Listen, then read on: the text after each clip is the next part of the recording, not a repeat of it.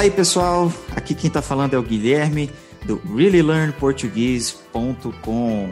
Bom, normalmente vocês já esperam que esse episódio comece comigo e com o Emílio, mas hoje eu estou aqui com um convidado diferente, estou com um convidado especial. Acho que vocês que são ouvintes mais antigos já ouviram episódios com esse meu amigo, mas ele está aqui de novo e hoje a gente está trazendo um tema super interessante para conversar com vocês. Eu estou aqui hoje com o meu amigo Felipe Afonso. Bom dia, Felipão. Como é que tá, cara? Bom dia, e aí, gente? Tudo bem? Pessoal, eu não sei se vocês lembram, mas o Felipe trabalhou comigo durante muitos anos numa empresa na minha cidade natal, que é Divinópolis, mas nós hoje estamos morando em cidades diferentes. Então, eu estou aqui em Belo Horizonte, na capital mineira, e o Felipe está morando em Porto Alegre, não é isso, Felipe? Isso mesmo, Porto Alegre, capital gaúcha, Rio Grande do Sul, o estado. Uma cidade bem legal, tá bem frio agora, né? Como é mais no sul do país, aqui faz um pouquinho mais de frio. É uma capital, né?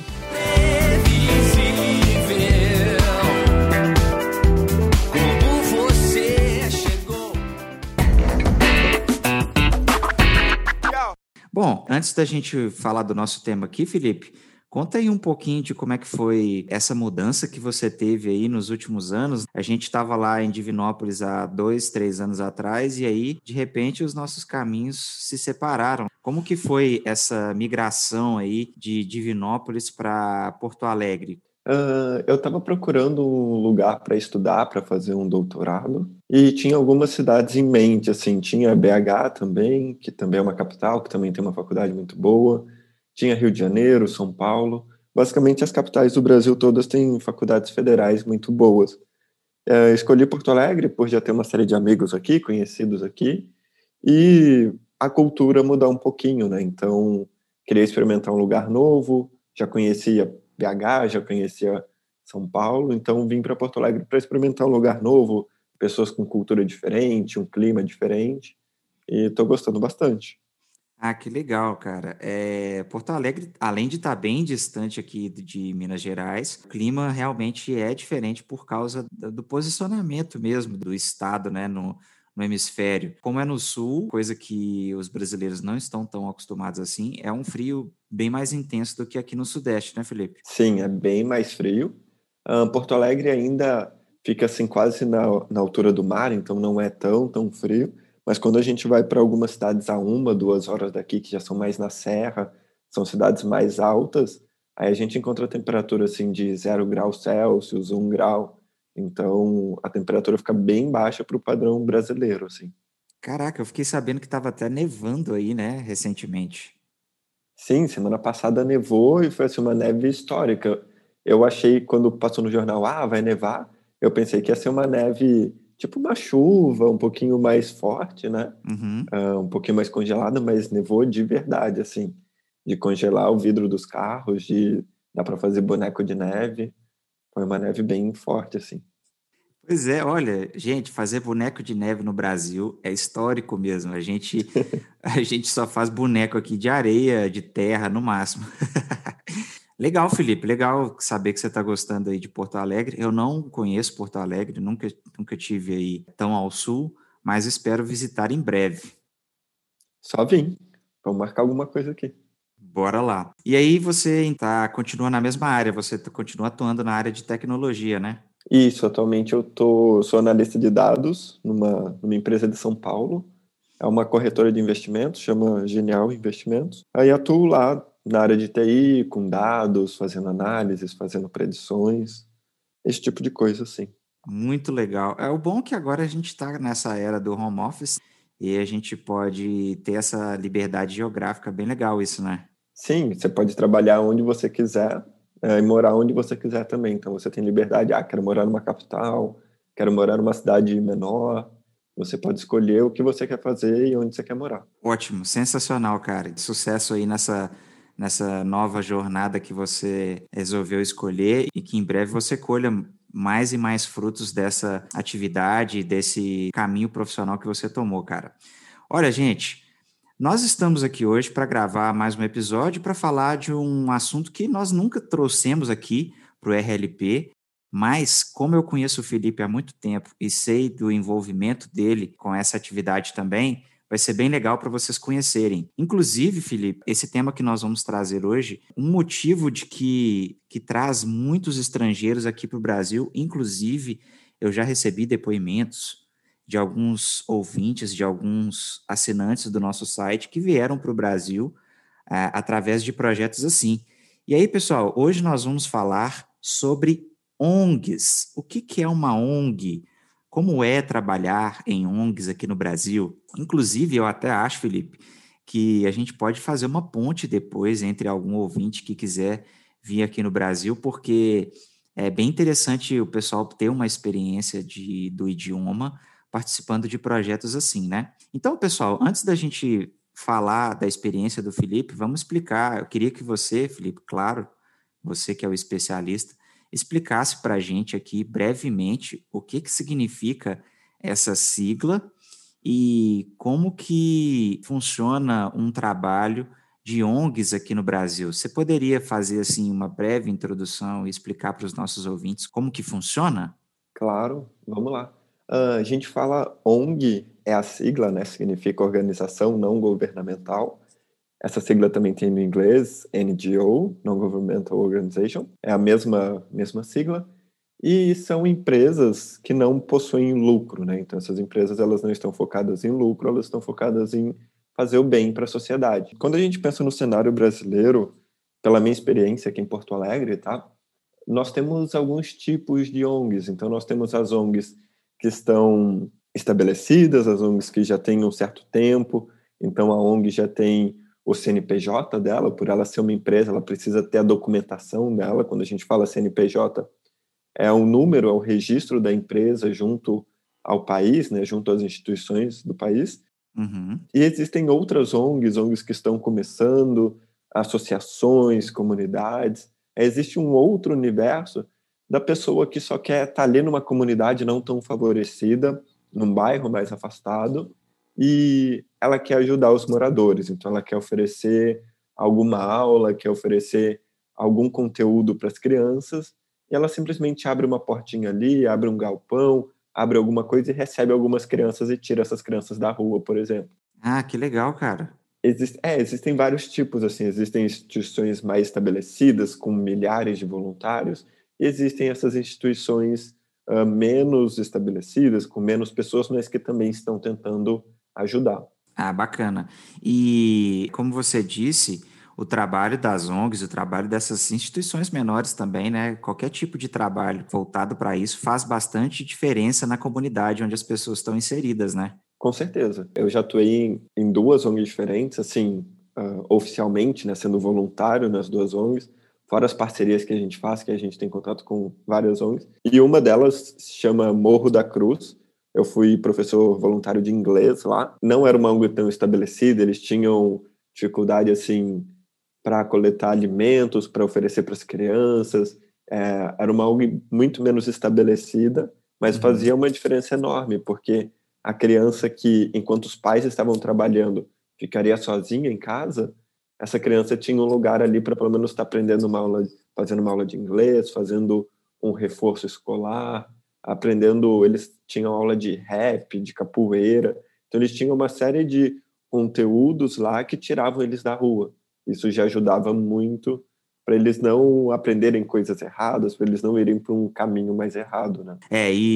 Todos os lugares que a gente conhece, em qualquer cidade, independente de ser uma cidade de capital ou ser cidades do interior também, todas as cidades vão existir pessoas e lugares, bairros, que precisam de ajuda. Isso não depende do tamanho. Eu acho que é até uma realidade que também não é exclusiva de países um pouco menos desenvolvidos. Por exemplo, o Brasil ele não está no topo dos países mais desenvolvidos, mas eu sei que isso também é uma realidade de países mais ricos, né, Felipe? Você lembra de situações ou questões assim que também envolvem países mais desenvolvidos no que diz respeito a pessoas necessitadas e etc? Olha, várias vezes acontece, né? Eu acho que o que chega aqui na gente são eventos, algumas catástrofes, né? Igual tem esse caso da Alemanha, que aconteceu recentemente, enchente. Então, uma cidade inteira fica sem casa, algum incêndio, algo desse tipo, que as pessoas precisam se locomover de um lugar para o outro,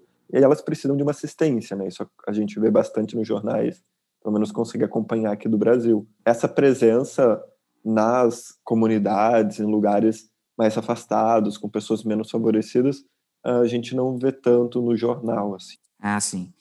De toda forma, a gente sabe da importância que é participar de projetos e de ajudar a comunidade onde a gente está inserido, né? Eu acho que todo mundo sai ganhando um pouco, né, com isso. Não só as pessoas que estão diretamente ali recebendo a ajuda, mas também quem contribui ganha muito com isso. É uma sensação muito boa de você cumprir o seu dever e de saber que você está ajudando uma pessoa, talvez até para o resto da vida, né? Sim, é bem o que eu costumo falar, assim. Quando você vai lá e ensina uma criança, por exemplo, você dá um exemplo, muitas vezes aquela criança não tem exemplo de uma pessoa que estuda, de uma pessoa que conquistou uma faculdade, de uma pessoa que está trabalhando no emprego um pouco melhor, uma pessoa que se sustenta e tem uma vida um pouco melhor. Essas crianças que eu tenho contato, geralmente, elas nunca chegaram aí, por exemplo, no centro da cidade. Ir ao centro da cidade é uma viagem para elas, é uma coisa que os pais levam elas só em datas especiais, por exemplo. Então elas estão muito acostumadas com aquele dia a dia ali da comunidade delas. Muitas vezes falta de água, falta de energia, às vezes não tem o alimento ali do dia. Então esse é o dia a dia dessas crianças, elas estão acostumadas com isso.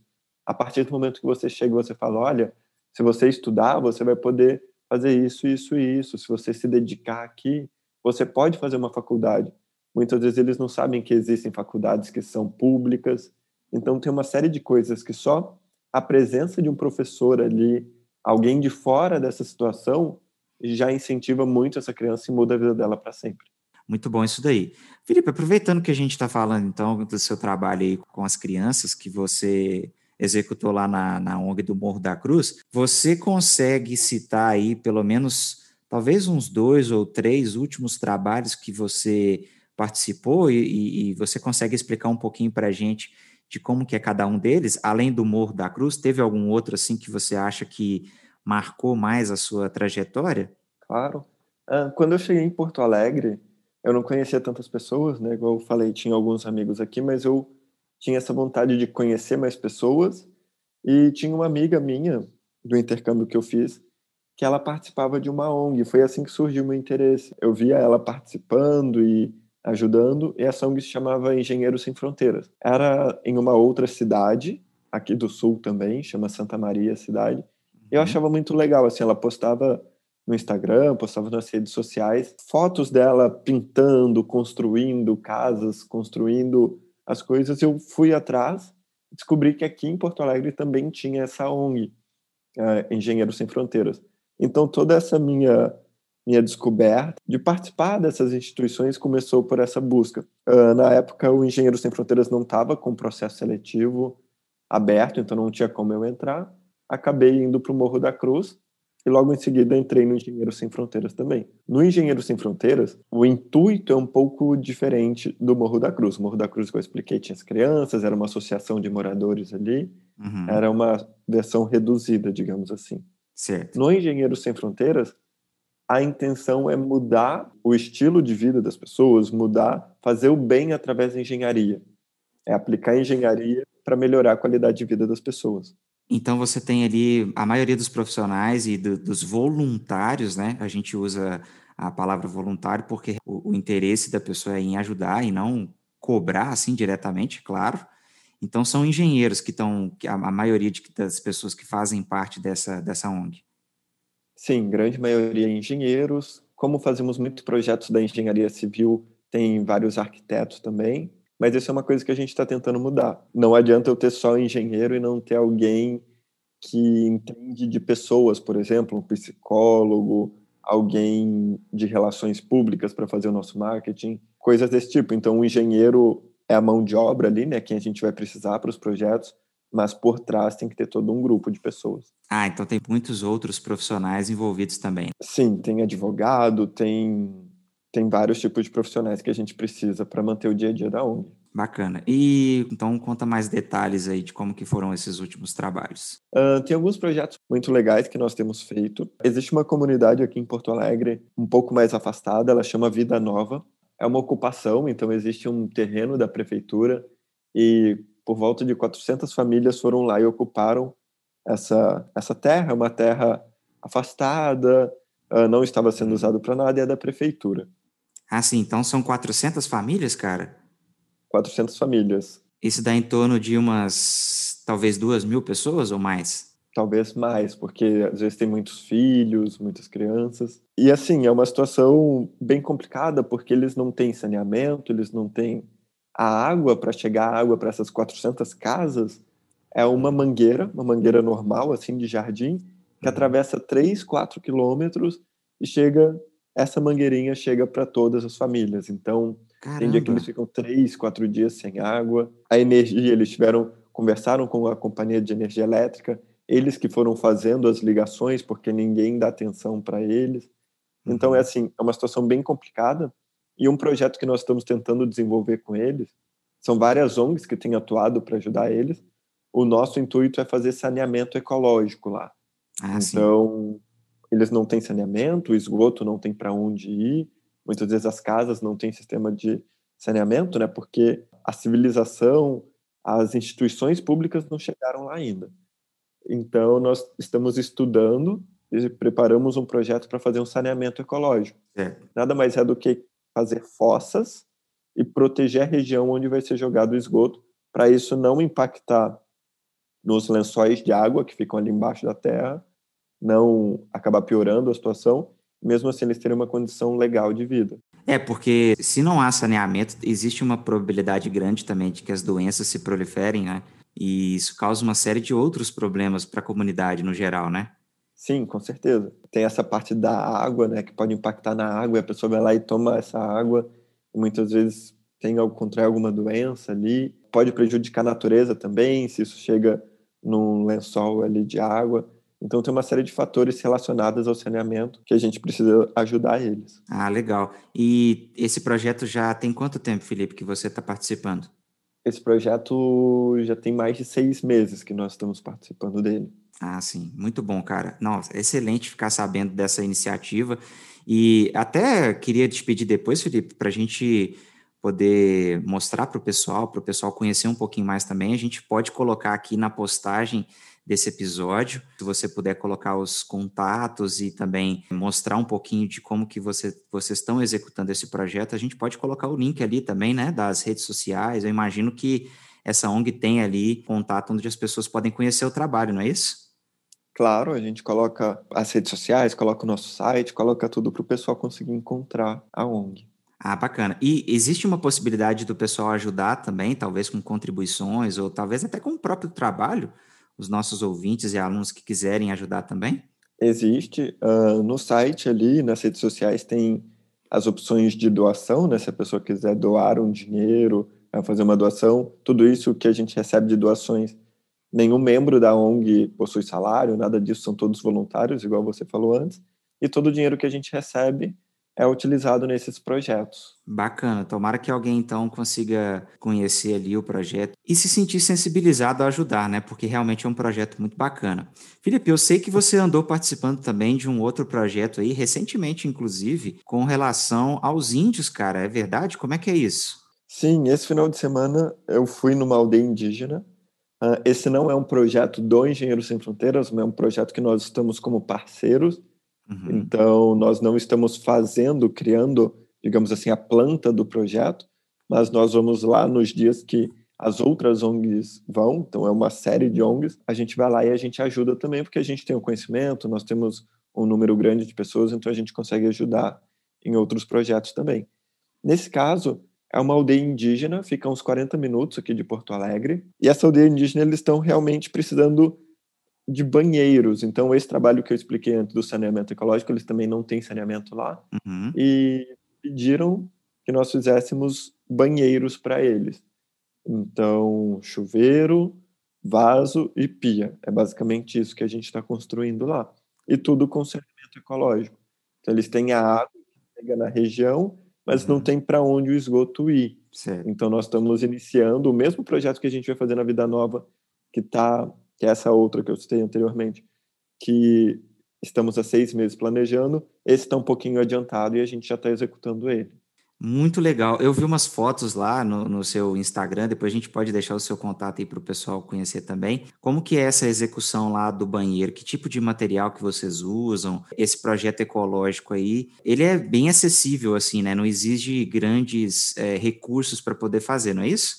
Exatamente, é um projeto barato. O pessoal gastou até o momento R$ 300, que foi só para comprar as madeiras.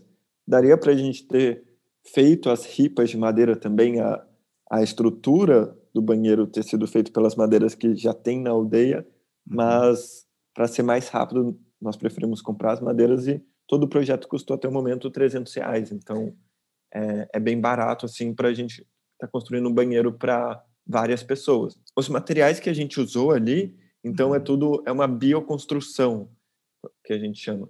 Uhum. Uh, no lugar de cimento, por exemplo, no lugar de tijolos, nós utilizamos barro e palha. Então, a estrutura da casa é feita com essas madeiras, imagina assim, as pontas, né, são feitas de madeira, e Uhum. entre uma madeirinha e outra, entre um corredor, por exemplo, você tem Uhum. bambu.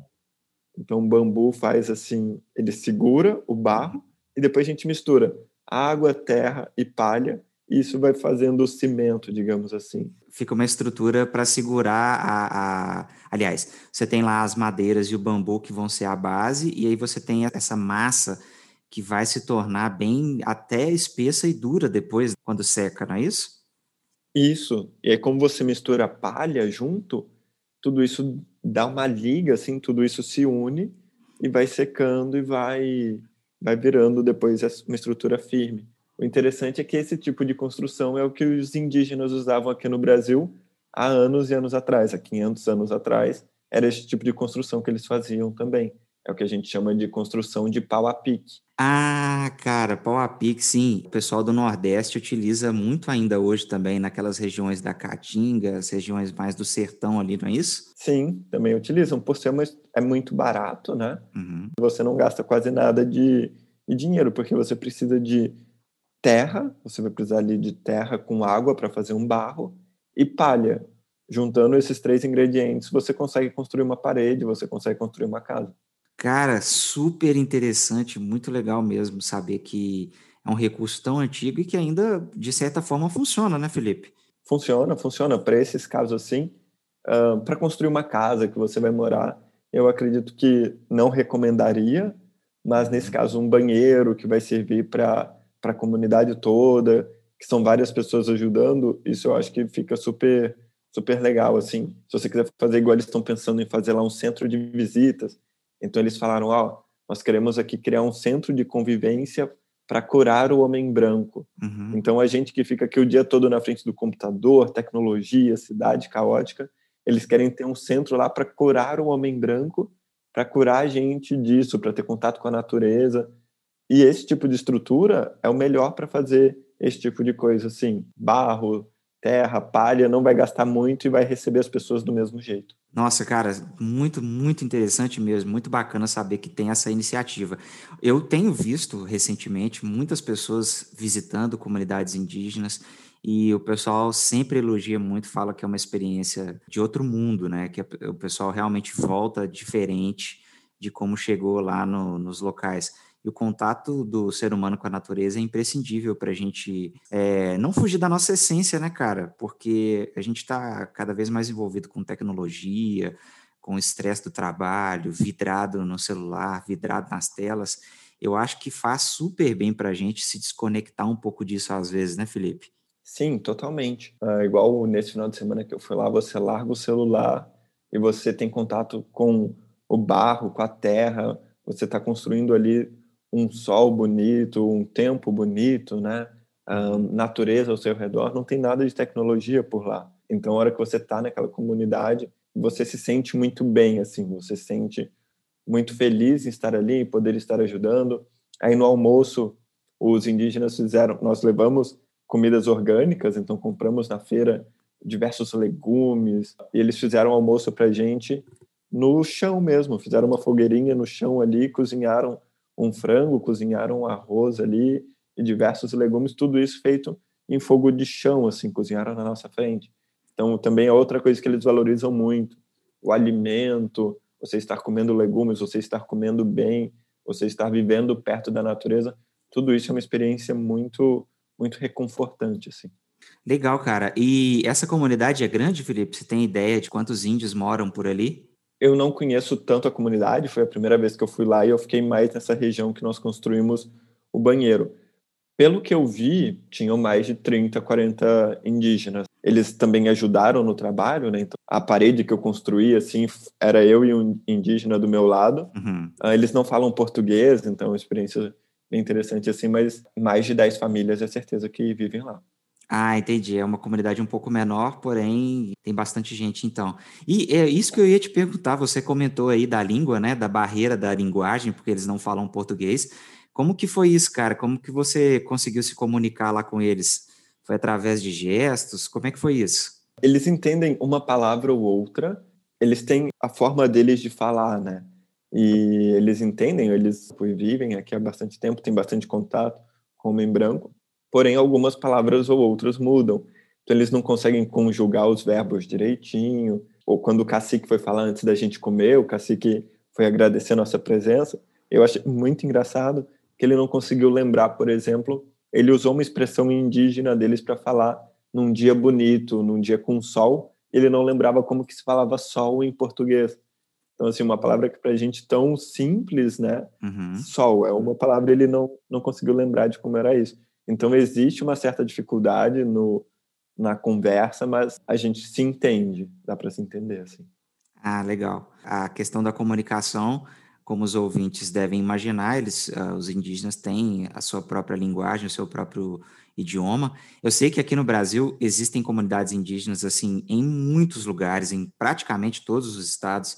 A gente já comentou em outros episódios aqui que existem comunidades indígenas no Nordeste, principalmente no Norte, é óbvio também por causa da Amazônia, e são centenas e centenas de dialetos diferentes. É impossível conhecer todas as línguas dos índios aqui no país, né, Felipe? Sim, por exemplo, aqui no sul, eu tenho certeza que eles vão falar um dialeto diferente dos indígenas lá do norte, por exemplo, da Amazônia. Então, são regiões muito distantes, vamos citar aí uns 4.000 quilômetros de distância, ou mais. Geograficamente estão completamente. São distâncias continentais, né? Porque o Brasil é muito grande. Sim, exatamente. Então, são dialetos diferentes, são palavras diferentes. E é uma situação bem complicada, né, para o país enquanto país, porque você quer fornecer educação para esses indígenas, mas como você fornece essa educação, como você dá uma qualidade boa de vida para as crianças, você leva o saneamento, você leva energia ou não. Então, existe toda uma questão legal aí por trás dessas comunidades também.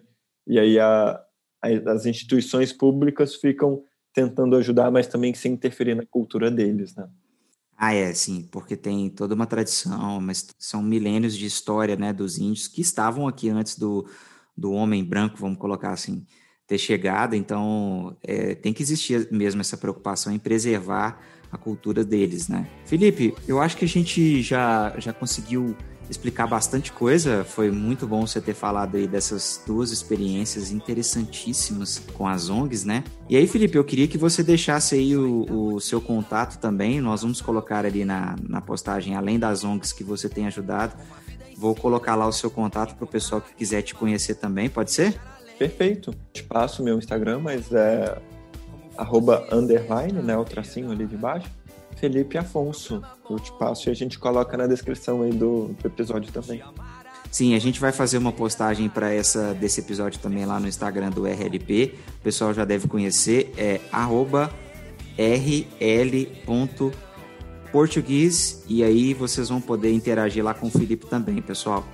Felipe, cara, eu quero te agradecer mais uma vez aí a sua disponibilidade em ter gravado esse episódio com a gente. Pro pessoal que quiser participar também, e o pessoal que quiser ajudar, o pessoal que quiser entrar em contato com as ONGs e com o Felipe também, pessoal, fiquem à vontade. E aí, Felipe, eu espero que a gente consiga gravar mais algum episódio aí no futuro. O RLP também está de portas abertas, sempre que você quiser participar, sempre que você quiser divulgar algum trabalho, a gente está à disposição aqui, tá, cara? Perfeito, eu que agradeço o interesse assim, de vocês em querer saber mais sobre esse projeto. Todo mundo que quiser ajudar, é só procurar lá. Vamos deixar aqui também o Instagram do Engenheiros Sem Fronteiras. O Engenheiros Sem Fronteiras é uma ONG internacional, então talvez de onde vocês estão ouvindo existam Engenheiros Sem Fronteiras aí na sua cidade, aí no seu país. Algumas vezes temos trocas, então já recebemos algumas francesas que vieram aqui, que estavam fazendo um projeto no Brasil. Então, tente ajudar. Se nós estamos numa situação favorável de vida, se nós estamos numa situação tranquila, existem pessoas que não estão e a gente pode ajudar eles um pouquinho, vai impactar muito na vida deles. Excelente, cara. Muito bom esse projeto e muito bom essa sua iniciativa. E que mais pessoas consigam participar e ajudar aqueles que realmente precisam. Felipe, um grande abraço, meu amigo. Te vejo na próxima. Um abraço, tchau, tchau.